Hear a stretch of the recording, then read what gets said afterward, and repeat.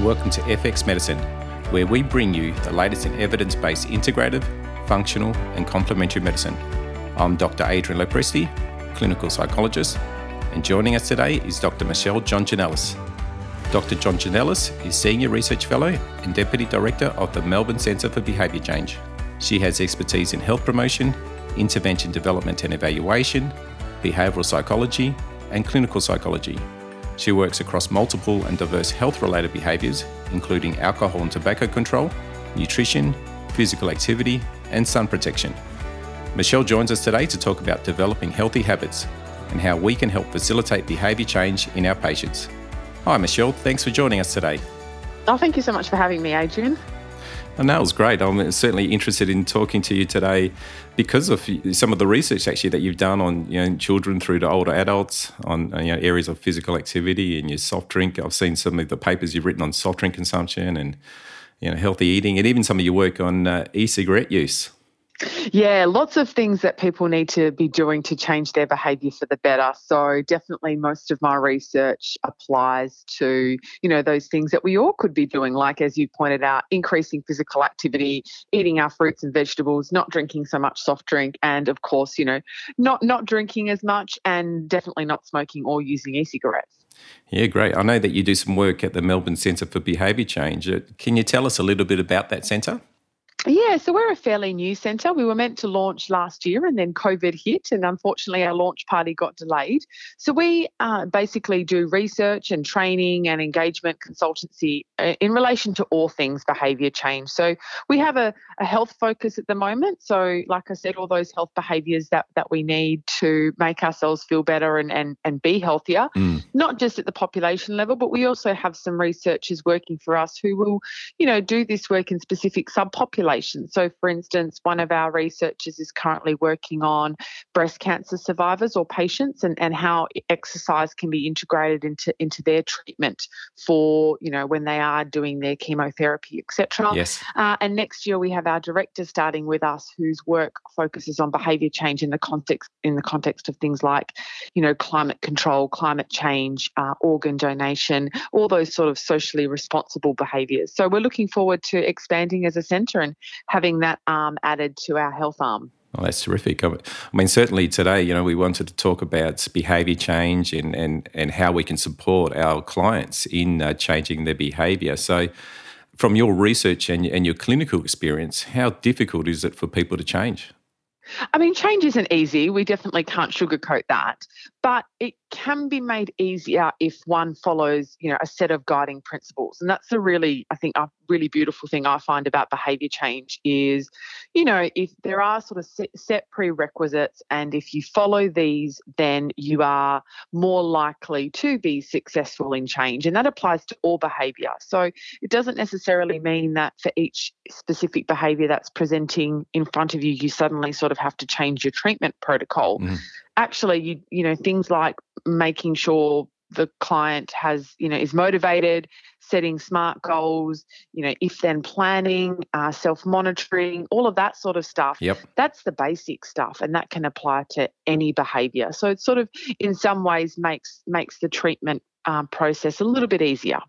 Yeah, and that's great. Certainly today I wanted to talk more about some of those strategies that practitioners can use to support their clients. I know that changing physical activity, improving the diet and, reducing smoking and all that, and even weight loss. I know there's, people can really try to exert effort to make changes in those areas, and sometimes they can start off well, and then unfortunately some of the changes can dwindle off some of the time. So if we as practitioners can use techniques with our clients to help support them through that process, that'd be great. So I remember I saw just recently a meta-analysis on, I think it was about 30-odd long-term weight loss studies, and more than half of the people put on all their weight within 2 years, and I think it was about 80% put all their weight on after 5 years. So it indicates how important for us as practitioners to be able to support them.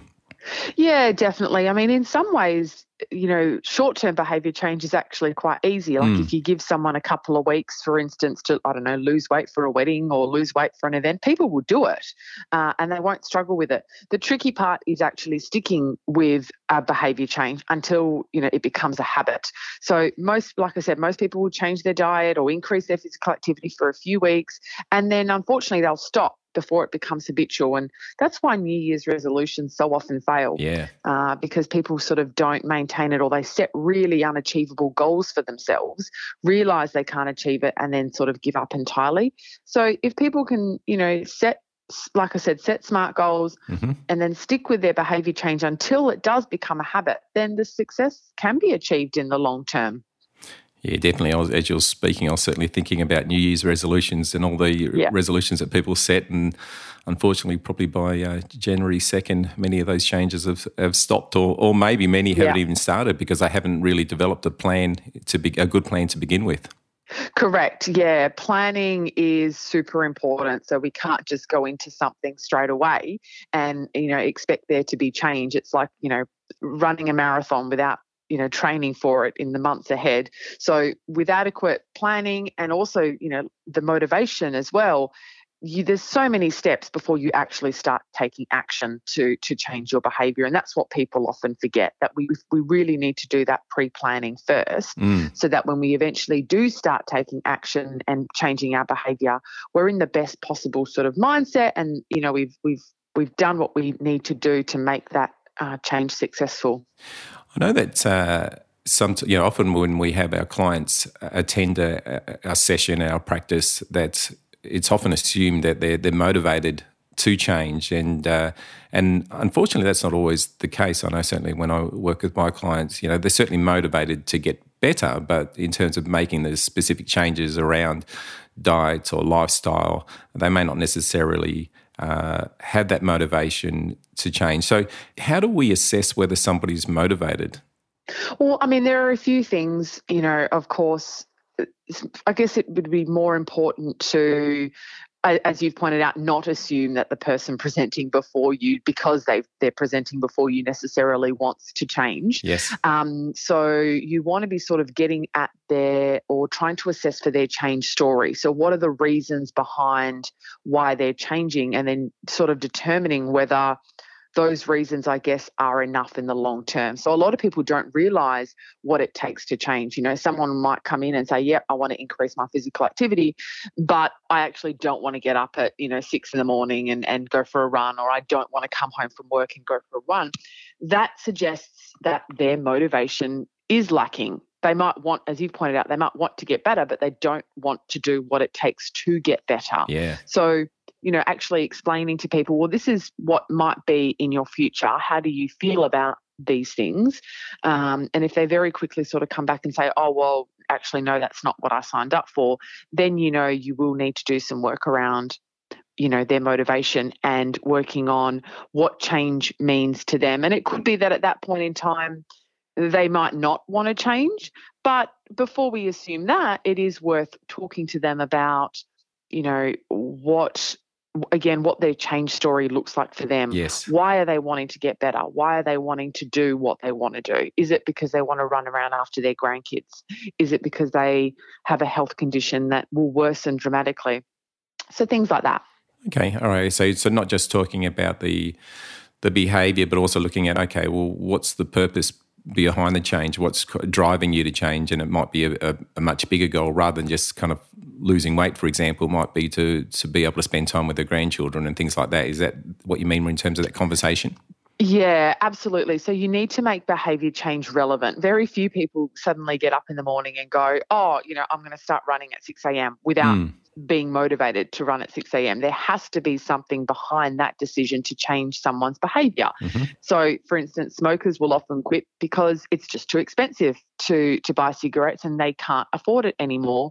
They're going without eating, or they can't go on the holidays they want to go on. Other smokers will quit again, for family reasons. So they're having kids, or their partner's pregnant, or something's happening, and they want to, be there and live a longer life so they can run around after their kids or grandkids. So the same goes for things like physical activity or junk food consumption, people know that it's unhealthy. Yes. So I guess that's something that I think is important to realise is that, people don't necessarily need to be told that smoking's unhealthy or that junk food's unhealthy. We know that. So we need to get at something else that can motivate our clients. And usually, it is around the family stuff if they have a family, or some other reason. And it's up to the practitioner to sort of chat with the client and figure out what it is about this client that's presenting in front of you that is going to motivate them. And that'll be different for different clients. So the motivation is the same. All clients need to be motivated, but what's going to motivate a client will depend on the client in front of you. Mm-hmm. If they don't have kids, then telling them that they can live longer for their kids is not going to cut it. So what else do you need to sort of get an in with your client? What's personally relevant for them?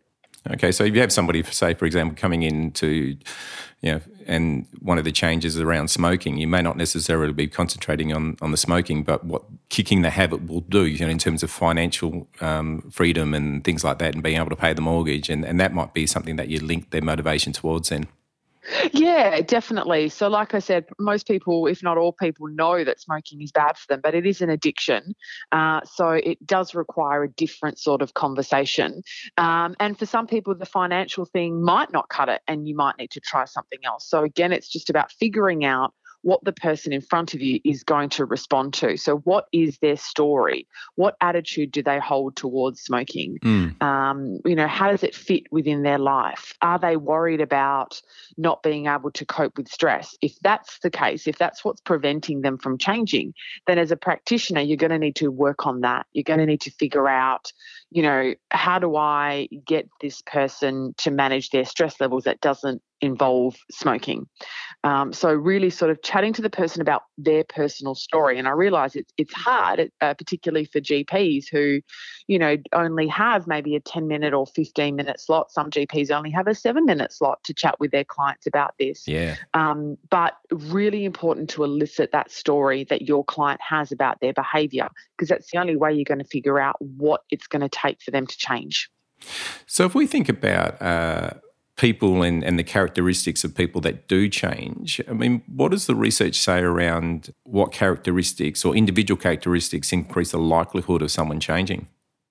It's pretty much just someone who is motivated, really. So I firmly believe that anyone can change if they're motivated enough to change. So, while there are certainly probably some areas where you might find some sex differences or some age differences. I think a lot of the time they're just assumptions. So, for instance, the assumption that as people get older, they're going to slow down and they better not do physical activity because of X, Y, Z. I think we need to watch out for those assumptions and just sort of assume that the person in front of us, with the right motivation, with the right tools, can and has the capacity to change. Okay. I know there's a lot of research around things that might be important in terms of motivation is things like self-efficacy and or one's confidence in being able to change. Can you tell us a little bit about that, the importance of helping support somebody's self-efficacy around change? Yeah, so if someone doesn't believe that they have the ability to do what it takes to change, then they're not going to be motivated to change. So if you set a goal with someone, or if someone wants to increase their physical activity, if they don't believe they can go for a run, and that's different to not being able to. So if someone has a physical ailment that prevents them from running, that's different. Self-efficacy is someone's belief that they can do what it takes. So working on self-efficacy, there are 4 different ways that self-efficacy can be increased. The most potent way of increasing self-efficacy is through what we call mastery experiences. So getting people to actually experience accomplishments. So if someone wants to increase their physical activity and believes they can't, you might not say to them, well, start by going for a run every day. You might say, how about you start by going for a half-hour walk 3 times a week? And you sort of what we call graded tasks, where you build them up to the point where they are then going for that run, if the run is the end goal, or they are then finding themselves in the gym. Yeah. So like I said, it's what we call those mastery experiences, setting graded tasks. You don't get people necessarily to quit straight away. You for instance, quit smoking straight away. You might taper them down. So you might get them to use nicotine patches of different strengths. So the greater tasks are really important, getting them to experience that mastery.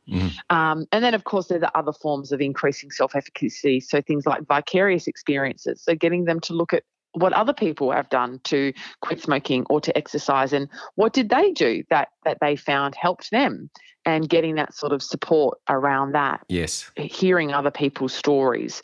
Verbal persuasion is another one. So encouraging your client to change, being not necessarily positive, but being realistic around what they can do. Okay. So really then targeting self-efficacy, you could be really starting small with somebody, getting them to experience some success in change. Yep. With small changes, whether it be walking or a small change in relation to a dietary change or something like that, and getting them to kind of boost their confidence in relation to that, then gradually building it up from there. Yeah, absolutely. Yeah. All right. Because I know obviously lots of people have come in, they may have tried to change numerous times, and obviously they've got a history of I suppose, from their mind, failing. So that's going to have a really negative effect on their confidence in changing, I suppose, isn't it? It is, yes. So this, you find this often in smoking is, I've tried to quit, X times in the last few years and nothing's worked. So what makes you think it's going to work this time? And when a client presents to me with something like that, I will always sort of question what goal that they had set for themselves for that behaviour change. Often people are setting really unrealistic goals, particularly around New Year's resolutions. I'm going to exercise, I'm going to be super healthy, and then they slip up once and they think, oh, well, that's it. I've stuffed up. I might as well just not bother with this anymore. So making sure that the goals that they set for themselves are the SMART goals, and so that they're realistic, it's something that they can achieve. And people often focus on sort of the end result. I am going to lose the 10 kilos or the 20 kilos. I am going to quit smoking. I am going to, run a marathon. And what they don't see is the little incremental goals that they need to achieve in the meantime. And so because of that, whenever they don't achieve that bigger goal, which happens all the time because they haven't set a realistic one, they then experience that sense of failure, and that then makes them less likely to want to change their behaviour again in the future. So setting those incremental SMART goals is really important for, making sure people experience a little bit of self-efficacy and have less of a chance of failing their next one, their next attempt. Yeah, so if somebody's then coming in wanting to lose weight, that might not necessarily be, let's say it's 10 kilos they want to lose. That's not the goal we're going to be really working towards. It's going to be more the process rather than the outcome. It's what things do you need to actually do to get to that outcome. So that might be a specific goal around dietary change or something like that, and working towards that. Correct. Yeah. Weight loss is a tricky one because weight loss in and of itself isn't a behaviour. So when you're wanting to change someone's behaviour, you can't change the behaviour isn't the weight. The behaviour is, as you pointed out, all the things that go into someone's weight. So exercise and good eating, etc. So correct. When you're working on the broader goal being weight loss, you actually need the smaller SMART goals that are around the individual things that client is doing. So in the first week, it might be something like making sure I'm eating vegetables every day, or at least one vegetable every day if they've started off eating none. Or, and again, it'll be different depending on the client in front of you. But if there's a client who, every night treats themselves to, a chocolate after dinner, you might work with them by saying, well, how about this coming week? A SMART goal that you set for yourself is you only eat that chocolate Monday to Friday, and then on the weekend you don't. Or you choose one day where you're not going to eat the chocolate, and then you grade that down. And to use the example I used earlier with the walking, that's how you would approach the physical activity. So how about this week, we start building in some physical activity, and depending on where you are, what your baseline is with physical activity, we can decide what you might be capable of moving forward. All right, that's great. I think how you mentioned that weight loss is not a behaviour, it's really an outcome, and really what we've got to be working towards is specific behaviour changes that they need to make. I know certainly when it comes to weight loss, we can't control how much weight we lose, but we can control the behaviours that we need to do. And then as a result, as a side effect, I suppose, weight loss then occurs over time. Yeah, absolutely. Yeah, and a lot of clients don't realise that. A lot of clients are sort of so focused on the outcome and not the process, which is where it comes back to bite them later on. So we've got then motivation is obviously extremely important. Then we've talked about self-efficacy. Then you've talked about SMART goals and making sure that those goals are achievable, and you kind of a graded thing, start small and gradually increase over time. So what happens if somebody comes in and they've got this goal to, go vegan and natural and to be perfect with regards to their eating? How would you kind of deal with a client like that? Well, I mean, I would want to know what the story is behind that change. So why are they coming in and wanting that? What are the reasons for that? Do they know what it involves on a day-to-day level?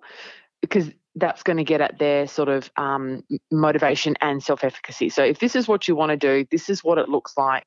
Is this something you're prepared to do? So really making sure that you're assessing their motivation for that, so that increased chance of not failing later on. So in terms of, I guess, what we would then do with them, assuming that they're motivated, assuming that they have a SMART goal in place, would then be working on the individual SMART goals. And then in terms of how we go about achieving those goals, we can utilise what we call if-then planning, or which are also known as implementation intentions. So the if is the cue to act, and then the then part is the acting. So if someone, for instance, is wanting to start eating a vegan diet, but they keep walking past, I don't know, this burger store on the way home for dinner, and they know that they have the desire to go in and buy the burger, then the if-then plan that they might come up with might be something like, if I'm walking home from work, then I won't walk past the burger store. Or if I'm walking home from work, then I will pick a different path home. So identifying that cue to act, and then making sure you act in a different way to what you usually act. And if-then plans can be used for different things. It can be used in times of crisis. So when you are presented with that burger store, for instance, or, when you're presented with a bakery that has really lovely smelling pastries in it and you're trying to lose weight, if-then plans can be used for that. But they can also be used to sort of develop a cue to act in a particular way. So if you're wanting to increase your physical activity, you might say, well, if it's Saturday at 10 a.m., then I'm going to go for a walk. Or if it's Wednesday at 7 p.m., then I'm going to go for a run. So identifying those cues and sort of, I guess, training your brain to then notice those cues and act the way that you would like to act in that way. Okay, so it's about really coming up with developing cues of action and problem solving too. So let's say, for example, if I have a craving in the evening after dinner, then I will, and coming up with a plan to kind of manage that craving. Is that right? Yeah, definitely. So that would be what we call something that an if-then plan that needs to be developed in a time of crisis, essentially when you're faced with, your goal potentially being thwarted by something. So often people get thwarted by feelings of, I guess, for lack of a better phrase, emotional distress. I'm feeling a bit anxious. I would usually have a glass of wine at this time, but my goal is to reduce my alcohol intake. So perhaps it's, if I'm feeling anxious, then I will, I don't know, listen to some music or have a hot shower or get out of the house and go for a walk or something. And those if-then plans will depend again on your client and what works for them. So for some people, having that hot shower is going to be enough. For others, it's not going to be enough to help them with their anxiety. They might need to go for a walk. Yes. Might need to engage in some mindfulness, lots of different things to help them not drink that glass of wine that they would have usually had in that situation. Okay, so really then part of it is about trying to identify if the behaviour that they want to change, what function that has. So if it's having a glass of wine is a way that they unwind, and that serves a function for them, then we need to kind of develop alternatives to that behaviour. Is that right? Yeah, so there are two sort of types of behaviour change, or there are two behaviours that often need changing. There's, doing stuff that improves our health, like, engaging in physical activity and eating fruits and vegetables. And then there are the behaviours that we do that we need to not do anymore, like, drinking, smoking, etc. So the approach that you take to both will be similar in some ways and different in others. So your if then plans for the former, so the physical activity stuff, will be identifying that cue and saying, well, if this happens, then I'm going to go for a walk. Mm-hmm. Whereas with the latter, it will be, as you've pointed out, figuring out what function that particular problematic behaviour solves. And it does solve a function. People don't do bad things or don't engage in maladaptive behaviours for no reason. It is serving a purpose for them, whether that's anxiety reduction or stress relief or something. Often, there is a distressing emotion that they're trying to avoid. These behaviours, maladaptive behaviours, are often avoidance behaviours. Yep. So it is a matter of figuring out for your particular client what function it's serving, and then making sure that there are alternatives in place. Otherwise, they're not going to be motivated to change. There's a great saying that I always think of with my clients. It's, never tear down a wall before first understanding why that wall was built. So if you go about tearing down someone's wall and not having anything there to replace them with, then they're going to be very distressed potentially if they are using that wall to manage their emotional distress, for example. So definitely making sure and assessing what function a particular behaviour is serving, and then making sure there are alternatives or substitutions before you go ahead and tear that down. And that means really coming up with realistic alternatives for them, isn't it? Because, it's if somebody's smoking as a way to cope with stress, then engaging in 5 deep breaths may not necessarily cut it for them. So we really need to kind of think about, okay, what effective individual alternatives can this person use to help manage their stress rather than reverting to smoking?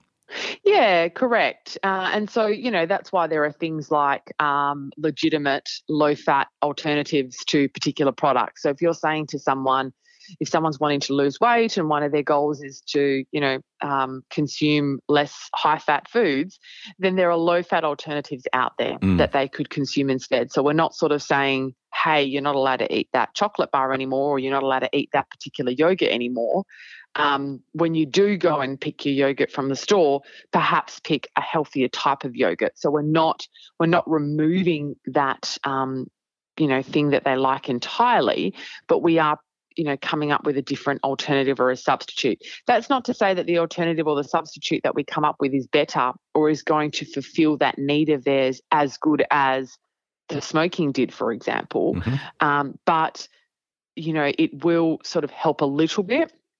And then they can attempt to manage whatever doesn't help by, engaging in other behaviours, or recognising that actually change is hard and I've just got to be mindful of this and work through it and ride this distress like a wave, like I'm surfing a wave.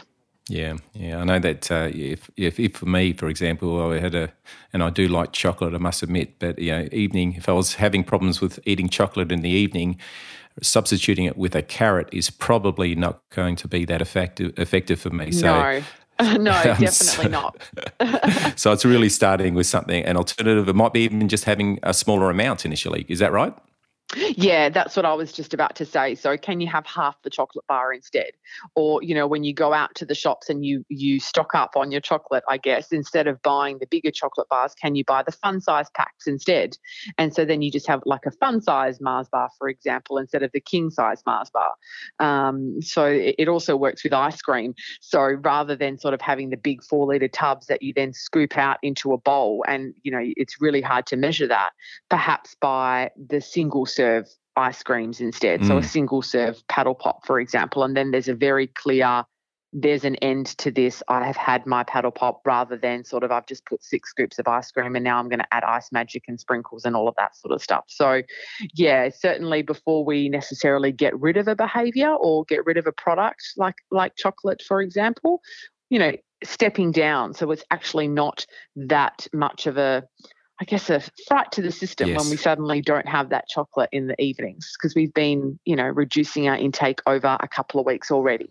And I think that's where we really need to work with our clients, and not only hear what they're saying verbally, but also looking at their non-verbals to see whether they're actually engaging with some of the recommendations we're giving them. So I know for me personally, I've been experiencing an injury with my knee and I've gone to the physio, and the physio recommended a whole range of exercises, which verbally I said, yep, I'll go ahead and do them. But in my head I was thinking, well, are they really going to work? Are they actually going to help heal my knee? Because they didn't seem intensive enough. And I suppose maybe we just needed to have a bit more conversation about why those exercises are there and what the process is over time, how the intensity of those exercises may change over time. And that might have then increased my confidence in some of the recommendations that physio gave me.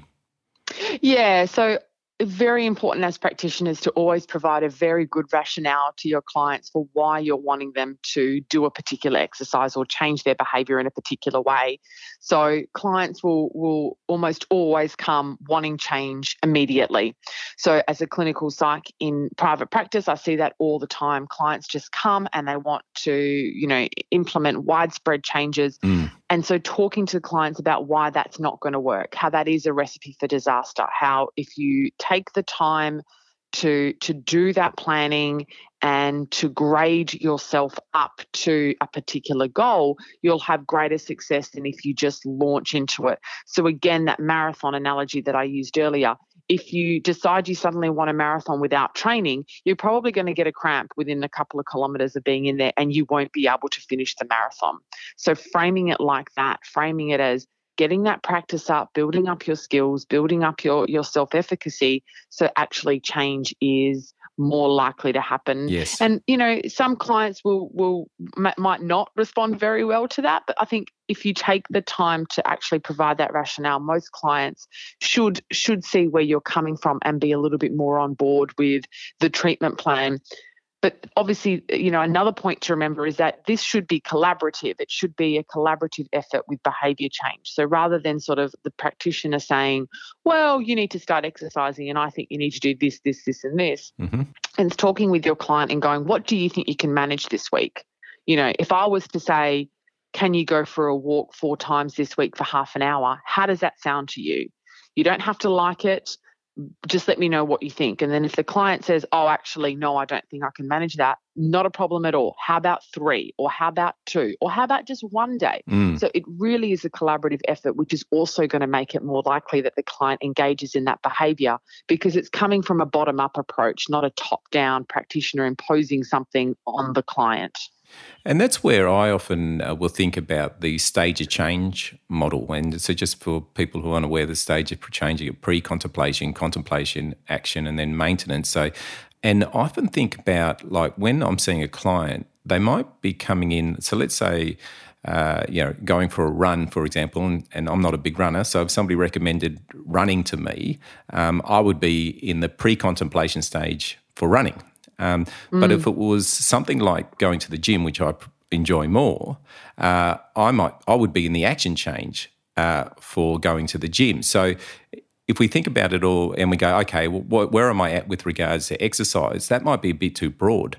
Might be actually breaking it down into going, well, what about this specific behaviour? Where are you at in relation to the different stages of change for this specific behaviour, whether it be an exercise, whether it be a dietary change. I'm not a big seafood eater, so again, I would be pre-contemplation if somebody recommended a lot of seafood. But when it comes to other foods, then I might be in the action stage. Any comments on that?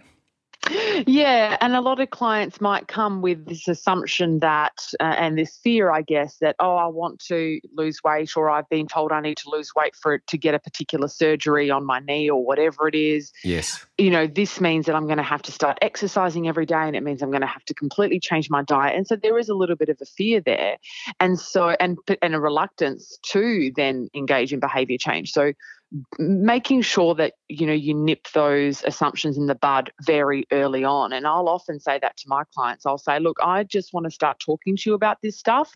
I don't expect you to go away from this session today and suddenly change your life and be doing all these things, right? We're just having a conversation. I want to know what you think you can manage this week. What's one thing that you could potentially do that is a change, no matter how small? What does that look like for you? So as you've pointed out, you don't eat seafood. Obviously, fish is an important part of someone's diet. I personally hate fish and I don't eat it. So if I had someone saying to me, you really need to increase your fish intake, I would say, no, thank you. I don't want to do that. And that's perfectly fine. It's about changing. And well, how else can we change your diet for the better? What if I was to say this instead? And getting that collaboration right so that the client does stick with it. Addressing those fears that behavior change means getting up at 6 a.m. and going for a run every day, because that's not what behavior change is about, and that's not what's going to be sustainable in the long term. Okay, so we've got, as a practitioner, we need to make sure that we have a really good assessment to identify where the client's at and their motivation is at. Obviously, having good rapport with our clients, and then there's developing realistic goals which are collaborative, which the client is involved in, and ensuring you get feedback throughout the process from them. Are there any other factors that we can address with our clients when it comes to behaviour change?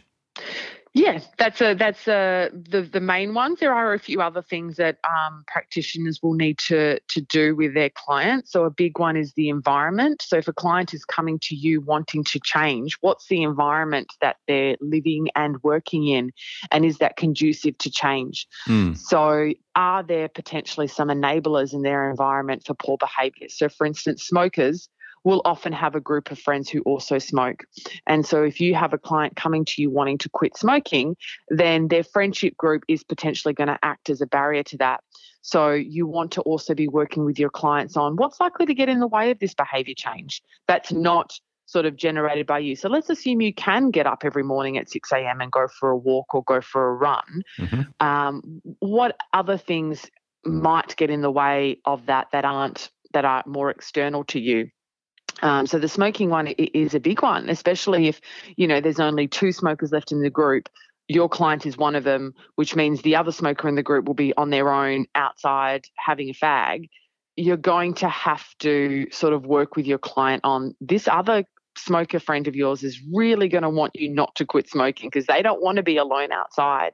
So what sort of skills do you need to be able to say, hey, actually, no, I'm not going to go out and have a cigarette with you. So also working with your client on identifying potential barriers in the future and coming up with if-then plans to help with those barriers. Yeah. Another one would be something like a client who wants to reduce their alcohol intake, but every Friday after work, they go for a drink at the pub with their work colleagues.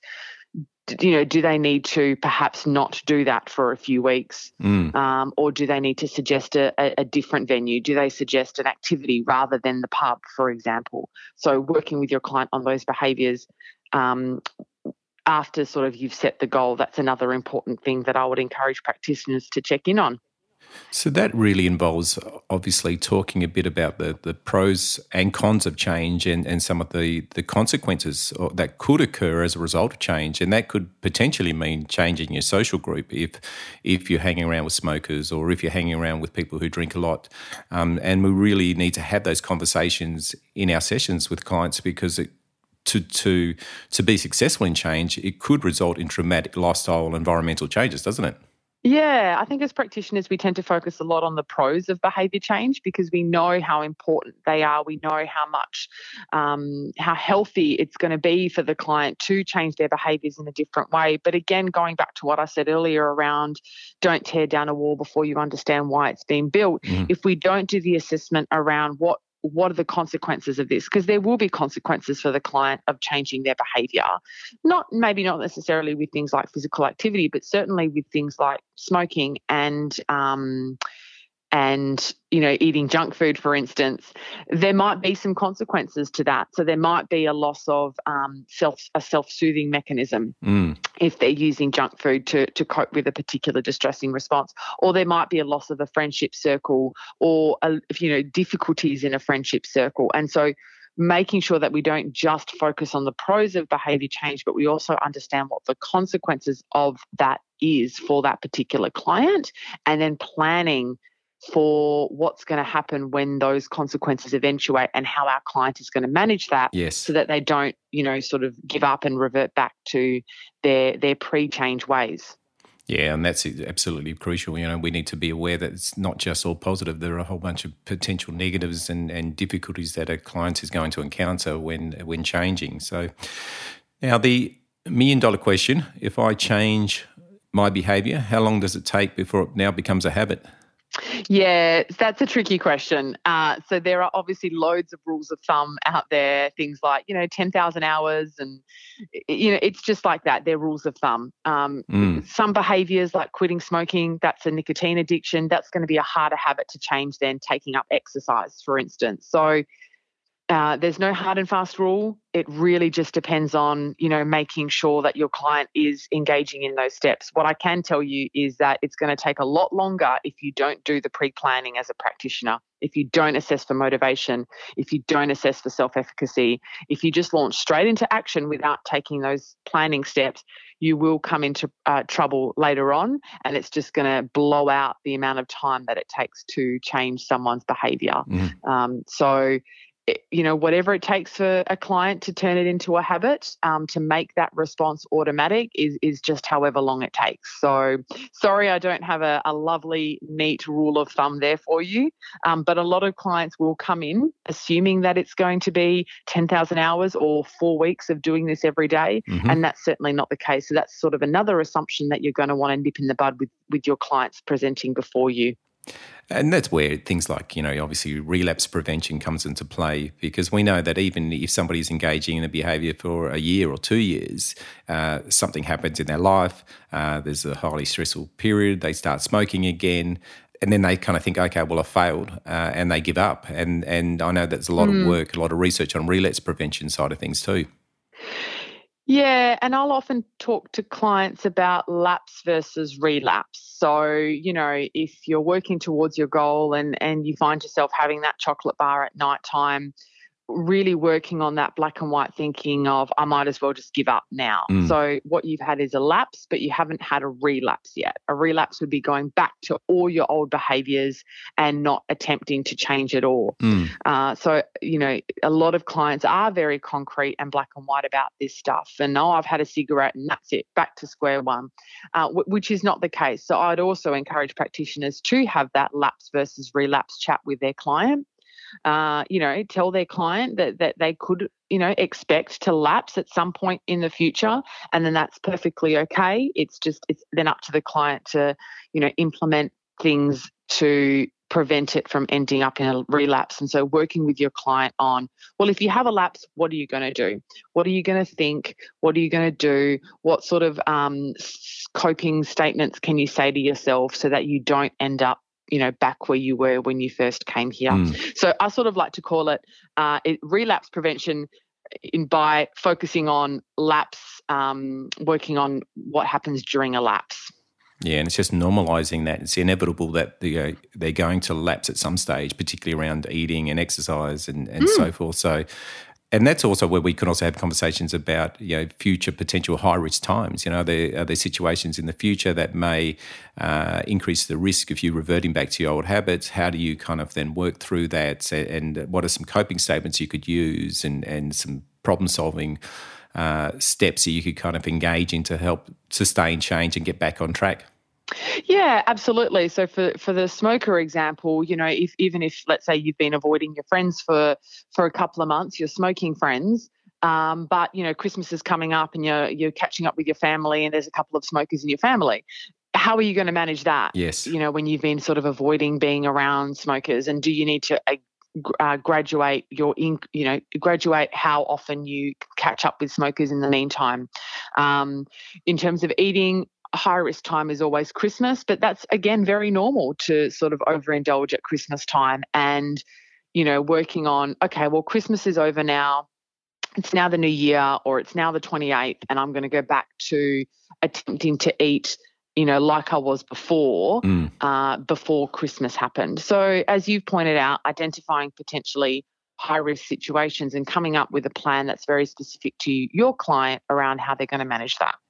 Yeah, and being aware of what the definition people are using. If they're saying that they want to be a healthy eater, what does that actually involve? And if you're during Christmas time you're indulging, but the rest of the year you're eating really clean, I mean, that's still healthy eating, and that's something that people need to just be aware of. It's not hard and fast black and white rules of either you're unhealthy or you're healthy, or you're an exerciser and you're a not exerciser. And even smoking, if you engage in, smoke a couple of cigarettes, you still may define yourself as a non-smoker who occasionally has a couple of cigarettes, and that might then help them be realistic and I suppose more reasonable with themselves, more rather than having these black and white rules around. No, I cannot do that, and if I do that, then I've given up and I've failed. So I think that's really important too. Yeah, and this sort of talk goes back to what we mentioned about earlier in terms of the reasons why behaviour change, often fails. It's because something hasn't become a habit, but also because people are very black and white in their thinking. They come with very unrealistic, rigid rules and SMART goals, and then as soon as that goal is broken or isn't achieved, then they revert back to the opposite. So definitely wanting to talk to clients about being flexible. Yes. And everything being on a continuum. Having said that, of course, there are some behaviours that, things like smoking, where we want to be a little bit more rigid about that stuff. So, we've done some research where people classify themselves as a non-smoker, or they classify themselves as a social smoker. I only smoke when I'm out with others, but actually I'm out with others every week. That now makes you a smoker. That doesn't make you a social smoker. You are at harm. So also working on people's definitions of things. Another one would be sort of, I don't drink every day. I only drink on weekends when I'm out with my mates. But when I'm out with my mates, I'm drinking 7, 8, 9, 10 standard drinks every weekend. So watching out also for your clients' definitions of certain things like social smoking, like drinking, because actually they might be engaging in behaviour that they don't realise is putting them in harm's way, but they're just sort of assuming that, it's fine because I don't do it every day. So being sure as a practitioner to assess for that too. Yeah, so it could be the definition could either be too rigid, or on the other side, it may be something that they're just minimising and not really acknowledging the severity of the problem for them. So absolutely. Yeah. So is there anything else, we could keep going for hours, I suppose, talking about this, but is there anything else that you think be useful for practitioners to know that we haven't covered so far? I mean, the part of the sort of behaviour change model, I guess, that we haven't touched on is the self-monitoring part. So once you send your client off, you've done your planning, you've set your SMART goals, you've set some if-then plans, the client goes off and takes action, they need to be monitoring that action. They need to be monitoring every day what they're doing. So if they had a specific plan for a particular day, did they accomplish that plan or did they not? If they didn't, that's perfectly fine. What happened? What got in the way of that plan not sort of happening for you? If it did, great. And then when they come back to you a week later or 2 weeks later, you can have a look at the monitoring and you can say, well, maybe we can make your goal a little bit more difficult. Like you seem to do it every day, or you met your target for the last couple of weeks. How about we make this goal a little bit trickier for you? And conversely, actually you didn't meet your target. Maybe we've overextended the goal and we need to sort of pare it back and come up with a more achievable goal for you. You're not going to be able to have those discussions if the client isn't monitoring. And, in this day and age, there's lots of great apps for monitoring behaviour change, and also there's just the old school paper and pen. Yes. You work out with your client what you need to assess, and you send them away with a piece of paper and you say, hey, every time you do this, tick this box, give yourself a gold star. Every time you don't do it, leave the box blank, and then we'll come back and we'll check that out. So monitoring is super important because it facilitates goal review, and that goal review might end up in a more difficult goal, or it might end up in a slightly easier goal, and then you start the process again of taking action. So that's the other sort of, part of the model that I would recommend practitioners engage in. It's often a forgotten one. They send out, off you go, take action, and the monitoring can often be left behind, but that's pretty critical too. Great. Yeah, I think certainly monitoring is an absolutely important component to change. So now, are there any resources, books or courses that can help practitioners learn more about behaviour change and support their clients' behaviour change efforts? I mean, there are definitely lots of sort of resources and books out there. Some books will often focus on a particular behaviour, so things like weight loss or eating. Mm-hmm. And the course that we have on offer at the Melbourne Centre for Behaviour Change, which is called Behaviour Change for Clinical Practice. So we've developed that course for allied health professionals, and we've done some research with allied health professionals to make sure that the course does suit their needs. So in that course, we deep dive into each of the different things that we've talked about in today's podcast. So how do we increase motivation? How do we increase self-efficacy? How do we set goals? How do we make habits? How do we help clients break habits? All from an allied health practitioner's perspective. So yes. In the last course, we had lots of physios in there and GPs. If anyone is interested in knowing a little bit more, then I would say, the course that we have on offer is very, very practical. Mm-hmm. There are videos that I'm in showing people how to have a session with a client. So I'd highly recommend that for some fairly easy viewing rather than having to go off and read 10 books because they have different sort of habits that they look into. Yeah, I've had a look at that course and it looks great. So I certainly recommend it for anybody who's interested in helping their clients. Just finally, any apps that you would recommend for monitoring behaviour change? Is there anything specific that you've used? Yeah, so there's an app called Habitica, Habitica. Mm-hmm. So that's a behaviour change sort of specific app that people can use. It sort of uses the principles of gamification. So sort of we know that gamification increases users' engagement with an app. So Habitica is one that people can try. Mm-hmm. If you are more in the mental health space, then the other app I would recommend would be Mood Mission. That's a really excellent one too that I found. It has a bit of evidence behind it too. So Habitica and Mood Mission. There are loads of other ones out there, but these are the two that are sort of I found are free, which often helps. They're free, so you can recommend them to your client in session and get them to download it straight away. Yeah. Fairly fun to use and increase engagement. Well, thanks, Michelle. Thank you so much for spending the time with us today, and thank you for the great work you're doing in this area. It sounds like you're certainly providing much needed information for us as practitioners, and I highly recommend the course for people in the future if they want to do it. Yeah, no worries at all. It's been great chatting. Thanks, Adrian. Thanks, everyone, for listening today. Don't forget that you can find all the show notes, transcripts, and other resources from today's episode on the FX Medicine website. I'm Dr. Adrian Lopresti for FX Medicine. Thanks for joining us.